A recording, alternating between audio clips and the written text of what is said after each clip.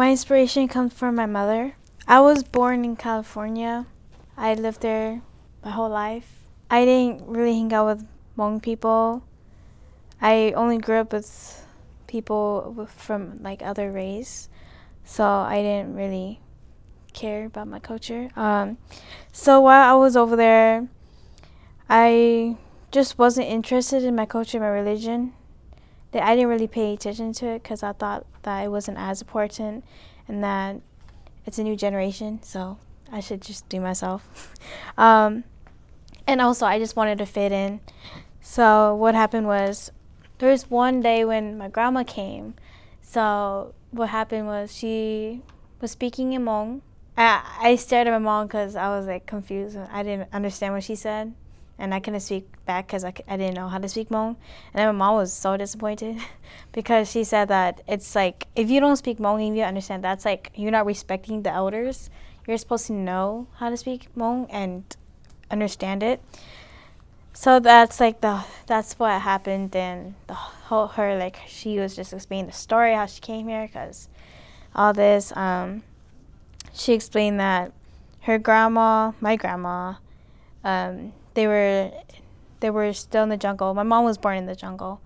The jungle was like a bad environment. It's really foggy. They set up traps, you know. My grandma gave birth to my mom, but there was like no one helping her. My grandma just gave birth alone. Two of my uncles had passed away during the war. Two of my grandpas had passed away. So I never really saw my grandpas and my uncles. She told me that they just risked their lives just to save them, because they were with the Americans to help out. So she explained to me that being someone who you aren't isn't who you are. You know, you should just be who you are. And then it doesn't matter if you wanted to fit in or not, but you're just giving yourself like embarrassment, you know. Seeing her being independent, having kids at young age, just gives me a realization that I should try to work harder and be a better person. She was really independent. She supports me, so that's why I'm here today. She's been supporting me since day one. She would go to school. She'll come back home, take care of me. She's just a really great person. I don't know. There's no words to explain about her because she's just a really great person. She's just a hardworking person. She doesn't ask anyone to help her out. Even though I know she needs help, I will ask her, but she would just say no.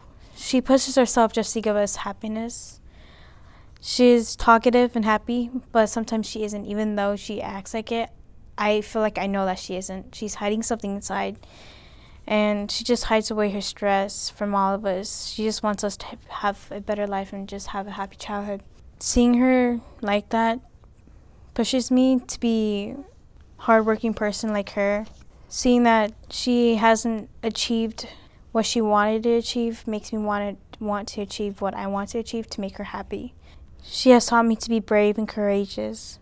And I know that becoming a person isn't just helping others, but to know who you are and to understand yourself, and also to love yourself.